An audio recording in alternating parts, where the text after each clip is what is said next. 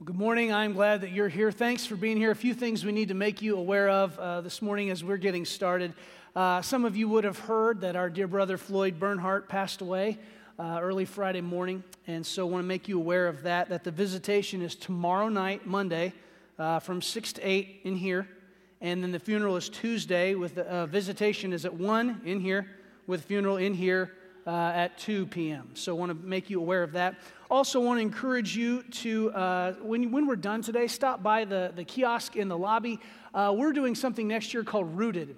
There's a little leaflet in your bulletin last week. When you stop by, there's a cost associated to it, but a big part of it is the manual that goes with it, the book.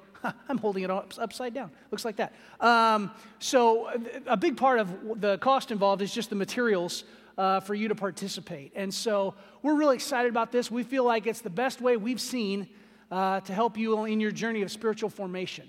So I want to encourage you, if this is something you're interested in, maybe your life group would want to be part of that, just stop by the kiosk in the lobby. And you won't get this today. We need to know how many to order. But that's coming up real soon. So one of the things, just want to thank everyone who has decided to make a gift in our gift away offering. And then also the Christmas dinner in a bag is coming up next week. So you can leave those in the drop zone when you come in. As many of you know, I am a huge Lord of the Rings fan. Read it every year. That's kind of a thing for me. And yes, for those who might be wondering, I was excited and cautiously optimistic about the news that Amazon bought the rights from the Tolkien family to do a new TV show. Like, yes, more stuff. It was great. So, I like that kind of stuff. Lord of the Rings, Chronicles of Narnia. I've always been a big fan of that. Kind of, sort of, like, I didn't catch the first wave of the Harry Potter stuff. I've read the books. I've not even seen all the movies. They're okay. So I know, here's some of you nodding no, whatever. I'm sure we have some Potterheads in our church. That's what you call someone who's a real big fan of Harry Potter. I'm a ringer, so just, so you know. But there's a scene in the first book in the movie where the kids are there at Hogwarts and the male owls come in and deliver news and letters and occasionally some gifts. Watch.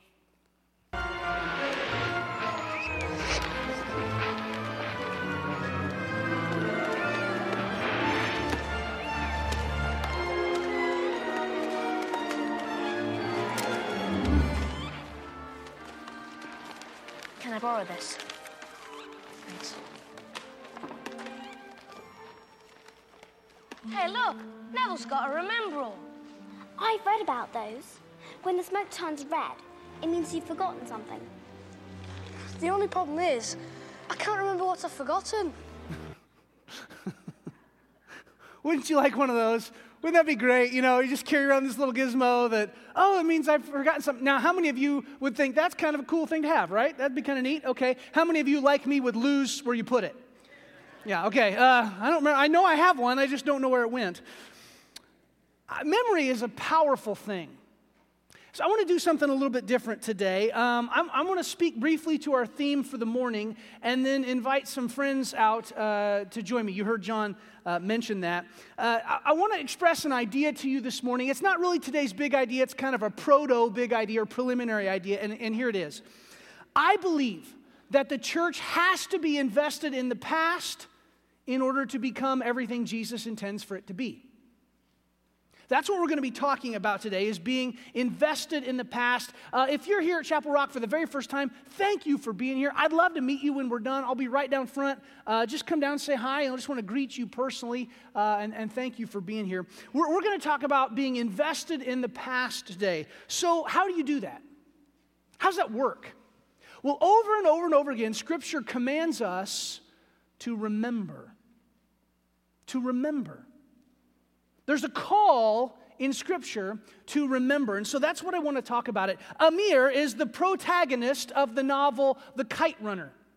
Amir's life takes a dramatic turn when he fails to rush to the aid of his servant and friend Hassan when Hassan is assaulted and abused by the bully Asef. Instead, Amir hides behind a brick wall and watches it happen, does nothing about it. And this traumatic event, combined with his cowardice in that moment, causes his whole course of his life to be changed. And at one point in the novel, The Kite Runner, he reflects on this. He says, I became what I am today at the age of 12, on a frigid, overcast day in the winter of 1975.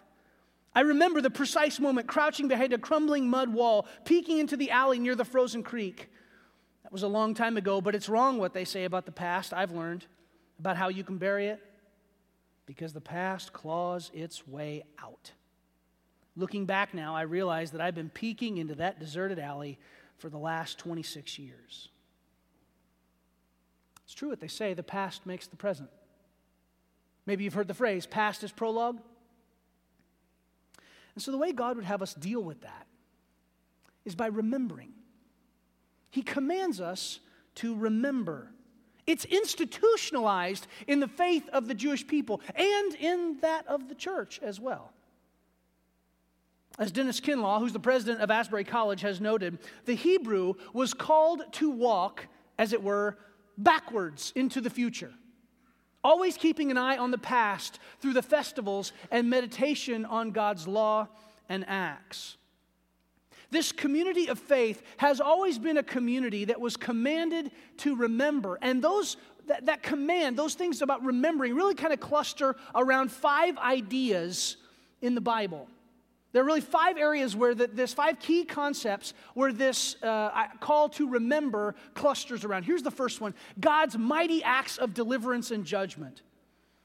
In Deuteronomy 5:15, it's the repetition of the 10 Commandments, and as part of it, it says in the 3rd command, remember that you were slaves in Egypt. It's part of the command to honor the Sabbath.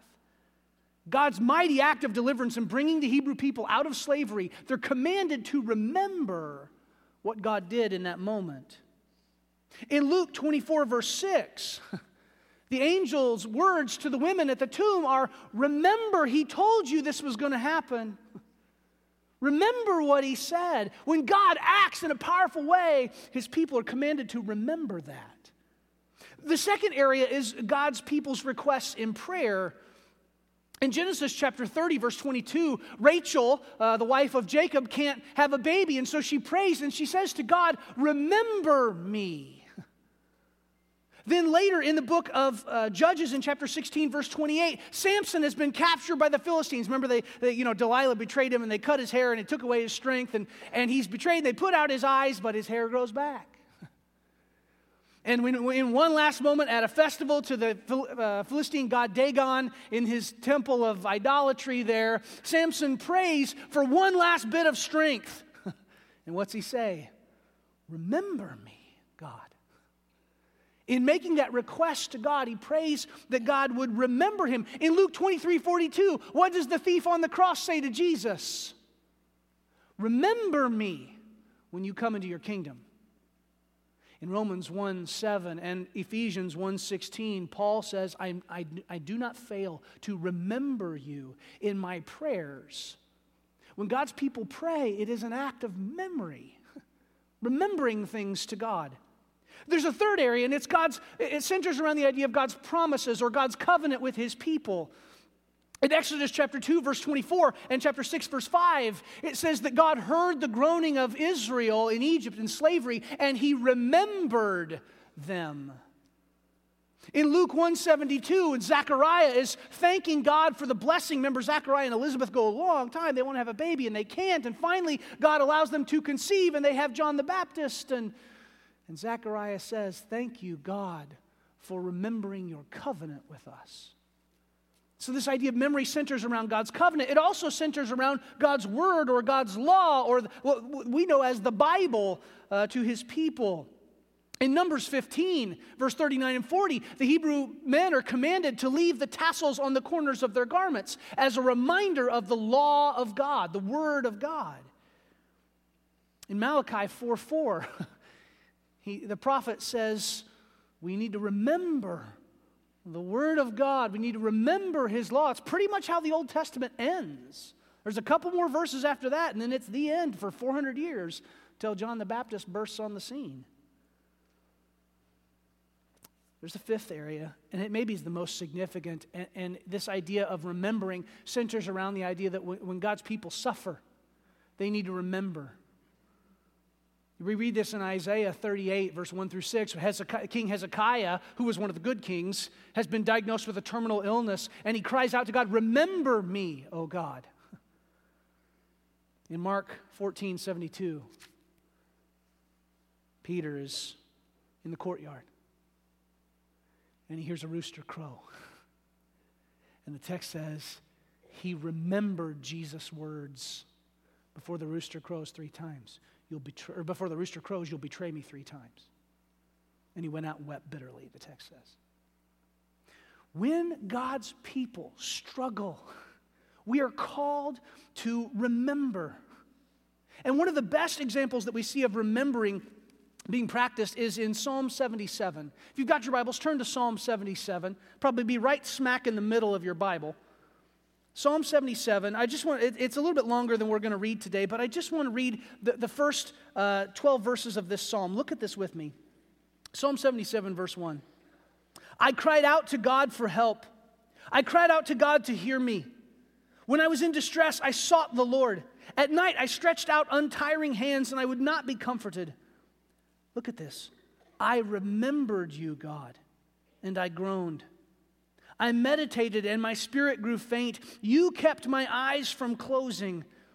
I was too troubled to speak. I thought about the former days, the years of long ago. I remembered my songs in the night." He's recalling former worship times. "My heart meditated, and my spirit asked, will the Lord reject forever? Will he never show his favor again? Has his unfailing love vanished forever? Has his promise failed for all time? Has God forgotten to be merciful? Has he in anger withheld his compassion?" Do you hear him struggling there? Did God forget me? Is God paying attention? Is he watching? Then I thought, to this I will appeal. The years when the Most High stretched out his right hand. In the Bible, the right hand is a symbol of power. It's a symbol of ability and strength. Sorry, lefties. He will stretch out his right hand. "I will remember the deeds of the Lord. Yes, I will remember your miracles of long ago. I will consider all your works and meditate on all your mighty deeds." We are both called and commanded to remember as the people of God. And so let's do that today. I want to have some friends join me on stage. Could you guys come out, please? And we've got a selection of folks who've been around Chapel Rock for quite a little while today, and they're going to help me. So we've got Alice Meyer and Jana Dickinson and Dave and Carla Littlejohn and Terry Crawford are going to come out. Come on out, guys. Oh, they come from both directions, coming from everywhere. Okay. They're going to come out, have a seat, and we're going to spend some time remembering. We're going to have a little conversation and walk down memory lane together. Now, we're not going to have time for everybody up here to answer every question, okay? We won't have time for that, but we're going to try to keep this as free-flowing and open as we can. Before we start, though, I want to have each person just kind of go down the line and introduce themselves. I realize in a group this size, you might not know who each individual is. You heard their names, but might not match the name with the face. And so if you guys would, tell us your name and how long you've been here at Chapel Rock. My name is Dave Littlejohn. I've been attending Chapel Rock for close to 45, 47 years. I came when I was a little junior higher. And I've been here all that time. Okay. I am Carla Littlejohn, and I have been here since 1977. And Dave and I got married in 1979. So. I'm Alice Meyer, and I've been here since, I'm not sure what year it was, but we were still meeting at Fulton Junior High at that point. And I've been here ever since. Okay. I'm Jana Dickinson, and I've been here 40 years. I'm Jerry Crawford, and my wife Terry was supposed to be here with us this morning, but she's home ill, so pray for her to get over her cold. And we've been here since the first day in this new building, so we've been here almost 40 years. Okay, all right. So we're excited to do that. My name's Casey. I've been here about a minute and a half. compared to the rest. So we're excited about doing this, and we're just going to kind of walk down and just think about the investments that Chapel Rock has made in this West Side community here for quite a little while. I just want to ask you guys, what's your favorite kind of God moment in Chapel Rock's history? Like when God really showed up and did something awesome, what stands out to you? I'm going to jump in on this one because my favorite God moment happened back in 2005 when we had this wonderful missions weekend here.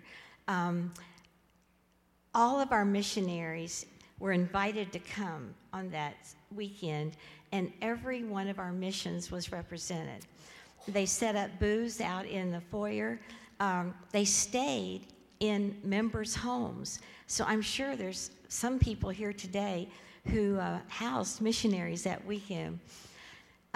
Sunday morning, we had this enormous world that was here on the platform, and all the missionaries were backstage behind that. And they came out one at a time and told their name and where the mission was. And they handled the whole service, and it was wonderful. But the thing that was the most thrilling to me happened on Saturday night. There was a big banquet back in Fellowship Hall, and after the meal, all the missionaries were asked to go and sit in chairs. A row of chairs was right in front of the stage, and they were asked to remove their shoes and socks.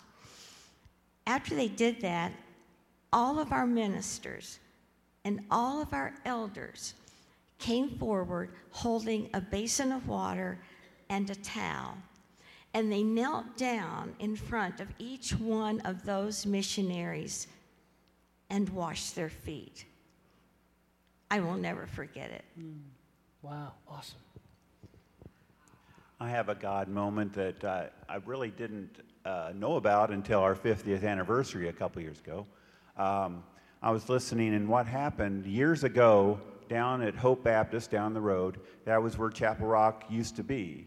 And we were bursting at the seams, needing land, needing to relocate, but we were kind of landlocked. The only place to go was like behind east side of the church near Chapelwood, and there wasn't really that much land, and the land that was available was pretty pricey. The guy holding the land was asking for a big, huge amount of money. And so the elders at that time, we looked around and we had to kind of go with it to have some land. So they didn't really vote on it at that time, but right after that meeting, I understand that Lawrence Leonard, the chairman of the elders at that time, we dismissed, and he headed home towards Claremont. And wouldn't you know, he was coming right down, always cry. He was coming down Girls School Road, came to this corner, and when you know, a gentleman was just putting a sign out in this lot in the ground saying, 26 acres for sale. And he said, whoa, wait a minute. And he walked over to the gentleman and said, are you selling this land? He said, yes, I am. He said, well, I know somebody who wants to buy it right now. Or something. And so he came. He said, can you hold it for us? And he said, sure. And so the rest was history. The land was at least the same cost or even less amount of land, and we had so much more acreage here than was available down behind Hope Baptist. And not only that, but then God, at that God moment, we bought the land, and not only was Chapel Rock able to build this beautiful facility, but then Covenant Christian was able to build their school over there, and the rest was history. Awesome. Let's kind of turn the corner. I mean, those are some pretty powerful stories. And you know this from your own life. Not every story is happy all the time. There are some painful moments. And so I want to turn the corner a little bit and just ask, what do you guys think the biggest challenge that Chapel Rock has ever had to overcome is? What's been the biggest speed bump that we've had along the way? Well, certainly many of us recall the days of leadership change here, and there was a lot to be learned from that. It was a tremendous challenge for us to grow, and to continue to worship here. One of the things that I personally learned through this was, and we talked about this last week, was why when we went through this, there was a lot of division and a lot of dissension. But me personally, I learned that it's not about, we don't come here on Sunday to listen to and worship the person who's speaking, but to worship who he's speaking about. Amen. And I learned that. I was young at that time, and it drew my focus to that, to really understand. But the challenge that we faced at that time as a church, and Jana mentioned, is how we drew together and we healed together through the times as our leadership changed. And we had a staff at that time of some very strong leaders. We had a good eldership that drew together, and we grew together. And I think a lot of people, it deepened their faith, even going through the pain that we had to go through, and the decisions that were made to stay here or to leave. And as I said last week, I'm a pretty bullheaded person. So this is my church, you're my family, I'm not going anyplace. And that's the way Terry and I felt about it. And we learned and grew through that very challenging time. But I think it has made many of us a lot stronger in our faith, and certainly has made the church a lot stronger. Yeah. I'd like to touch on that. At that time, we were in search of a minister. And so we searched and brought in some of the finest ministers throughout the country, from the east to the west. And they came just for themselves to check out Chapel Rock. And they preached. And so the eldership, we decided on one of the men. His name was Jimmy. I'm not sure his last name, but he was all on board. His wife was on board. And so we thought, this is the man we're going to have. So we brought him in, and at the last minute, somehow there was a family decision saying, we believe Indiana's just too far. I don't think we're going to make that decision on accepting this position on the pulpit. So I thought, okay, that puts us in a real pickle. We had Jimmy, and so now what do we do? So then, right under our noses, that we didn't realize, was a man named Fred Rotke, right over here at Kingsway. He was not really given the opportunity to preach the word like he preaches. So we invited him to come here. People realized that he was a man of God. He preached the word. And so we said, okay, Fred, you're the one. And he prayed about it. And people from Kingsway, they also said, you're not only getting Fred, but you're getting Sherry too. And so, okay. So I think that was a God moment. Right under our noses, Fred Rocky was right down the road. So praise the Lord. Yeah. Okay. We're thinking about the past today. We're mindful of the Bernhardt family's loss just this past weekend. And so this question that I had planned to ask before our brother Floyd went to be with the Lord is especially poignant today. But who would be one, and this is really almost more for the benefit of those who are kind of new around here. Who would be one departed member of the Chapel Rock family that you wish the new folks could meet, and why would you want them to meet that person? I wish everybody here could have known Helen and Lawrence Leonard. They were a great inspiration in my life and in the church, and they were exceptional in their faith. And also Richard and Patty Hicks. He was our first children's minister, and he was outstanding. I kind of made a little list, and I'm like Dave, I cry a lot, so It's okay. I waited to hear one of the high school kids say, yes, she does, yeah. But I'm just going to read a few people, and then I'll mention one. Pat McCamick, Richard Hicks, George Meyer, Jim Turpin, Maury Rice, Elaine Goodwin, Paula Taylor, Don Moody, Cheryl Terry, Vern Ridge. Ask people about these guys. Yeah. Great people. But I'm going to mention Doug Moody. Doug was born handicapped. Couldn't use his legs well, so he had crutches. But was an amazing servant. He ran the sound system. He worked with the deaf ministry. We used to have a deaf ministry and had a deaf choir, signing choir, really involved in that. And he coached girls softball when the teams played. So Doug was an amazing servant. So if you think you're handicapped or you think you can't do something, ask people about Doug Moody and what he did in his ministry here. One more question. What part of Chapel Rock's ministry over the years has been the biggest influence in helping you guys become like Jesus? My Sunday school class, it's been wonderful. Lots of learning came through that. Lots of fellowship, lots of being Jesus to other people when they're hurting and need. Then the other thing I want to mention are the Thursday night women's Bible studies. I have never been so challenged to get into the Word and to learn as I have through those studies. They've been wonderful. Awesome.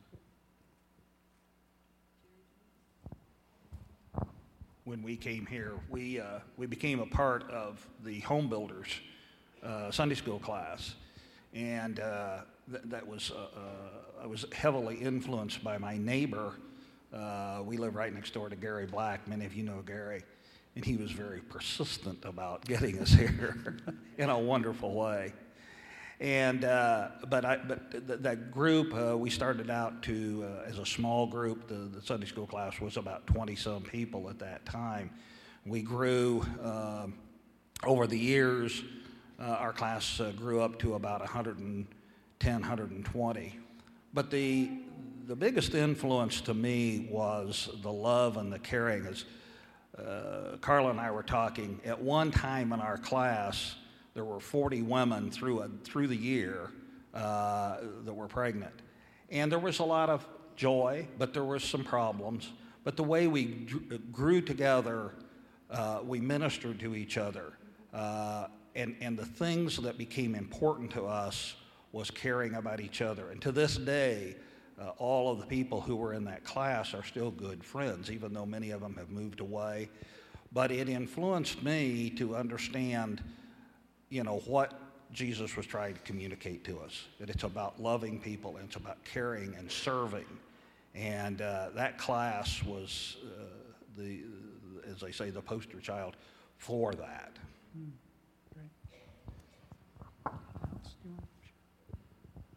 For 30-some years, I was teaching in the 3-year-old department, so a lot of you didn't get to know me for years, because I never went to Sunday school with George until the last few years.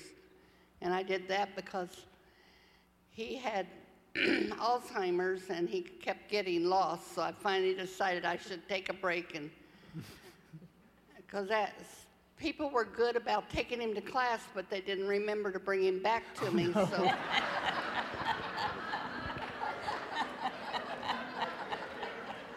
some Sundays I spent a half hour, 45 minutes looking for him, because he was looking for me. This is a big building. Too. It's a big building. It's yeah.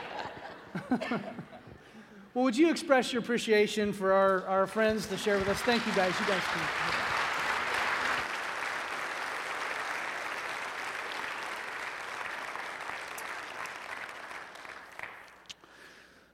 So what's been the purpose of this walk down memory lane? We've recalled some happy and good things. We've recalled some hardships and struggles. Why bring up temporal relics from the recent and not so recent past? Here's what I want you to take home with you today. It's the big idea. Investing in the past matters because our remembrance of God's prior faithfulness helps us to interpret our present circumstances and inspire bold action in the future. When we remember that God has been faithful to us over the past, it helps us interpret what we're going through right now and be bold in the future. This gives us perspective. It gives us a sense of fitting in God's overall redemptive work here. So how does that happen? How does this investment in the past pay off? Well, let's talk about that. I think it pays off in two ways. The first way is that being invested in the past helps us interpret our present circumstances. It helps us understand what's going on to us right now. If you do a study on the word remember in the Bible, and by the way, you can do this for free. You can go to BibleGateway.com or YouVersion. There's a free app. You can have there are some significant free online Bible studies out there. But just search for the word remember in the Bible. Just look it up. And what you will find over and over and over and over again is that Israel is called to remember when they're struggling with something. When there's a place of hardship and pain and difficulty in their life. That's God's word to them in that moment. Remember. Remember. Remembering what God has done, remembering God's prior faithfulness helps us interpret and understand our present circumstances. When you are struggling with something, being invested in the past means that you recall the faithfulness of God and you are comforted in the present. It gives us perspective in the midst of our struggle. But that's not the only way it pays off. That alone would be enough. If that's all it did, that would be enough, right? Like, man, this is really hard and I am not having fun right now. But you know what? God is good. God is faithful. And I don't understand why, and sometimes His timing is not my timing. 400 years of slavery sound familiar? I don't get why that's going on. I don't understand it, but all I know is that He is faithful and He is good. And ultimately, His plan for me has something out there better. And even if it's not in this life, I still win.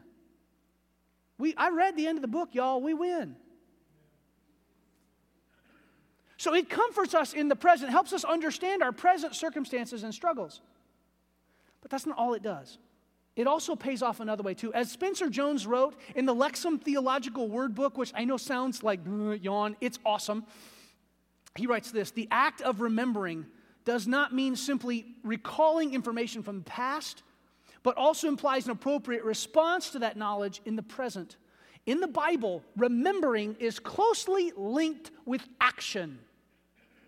It's not enough to just go, oh yeah, that was nice. That when you remember, you take action on it. When you remember what God has done, it should inspire you to be bold in your actions in the future. That God is faithful. God is good. He's got a plan. He's working it. You can trust Him because He's been so faithful in the past. You can have some guts, some courage in the future. You don't need to be afraid of the future when you remember the faithfulness of God. In the past 5 years since He has gone to be with Jesus, there have been dozens of obituaries and tributes that have been written about Chuck Colson. One of the best ones is by a man named Michael Gerson, who writes for the Washington Post. He writes this. He says that Colson was my greatest example of the transforming power of grace. He also writes, many wondered at Chuck's sudden conversion to Christianity. He seemed to wonder at it himself. He spent each day that followed his conversion for nearly 40 years, listen to this phrase, I love this, dazzled by his own implausible redemption. Not a bad way to spend the rest of your life. Listen, it is not an accident that we are talking about this on the Sunday before Thanksgiving. Isn't that what I don't know about your family. That's been the way my family has worked at Thanksgiving time. My brother and I can just about quote every line of dialogue from The Princess Bride from the beginning to the end. And we'll do that at family dinners, we'll quote movie lines. My goal is to get my mother laughing so hard she snorts. That's like mashed potatoes just come flying.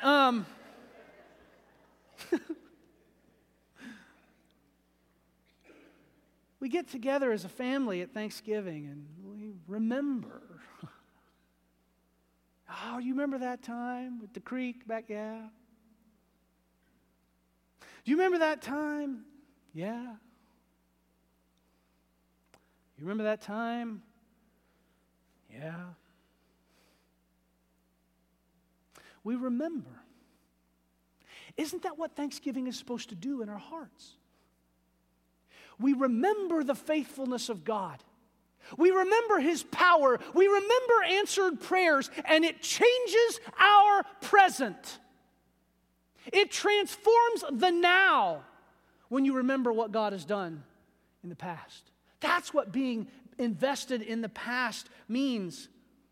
It means being grateful for God's blessings of the past, and they help you live with more gratitude in the present. They help you have more compassion in the present, and they help you have more hope for the future. It inspires bold action so that you can trust God every day forward until your faith becomes sight. I want to ask our servers to go to the back at this time. As we were talking about how to do today, it seemed fitting and appropriate that we would end the message with the remembrance that we make each week of Jesus' sacrifice for us. He kind of sort of commanded us to do this, to remember.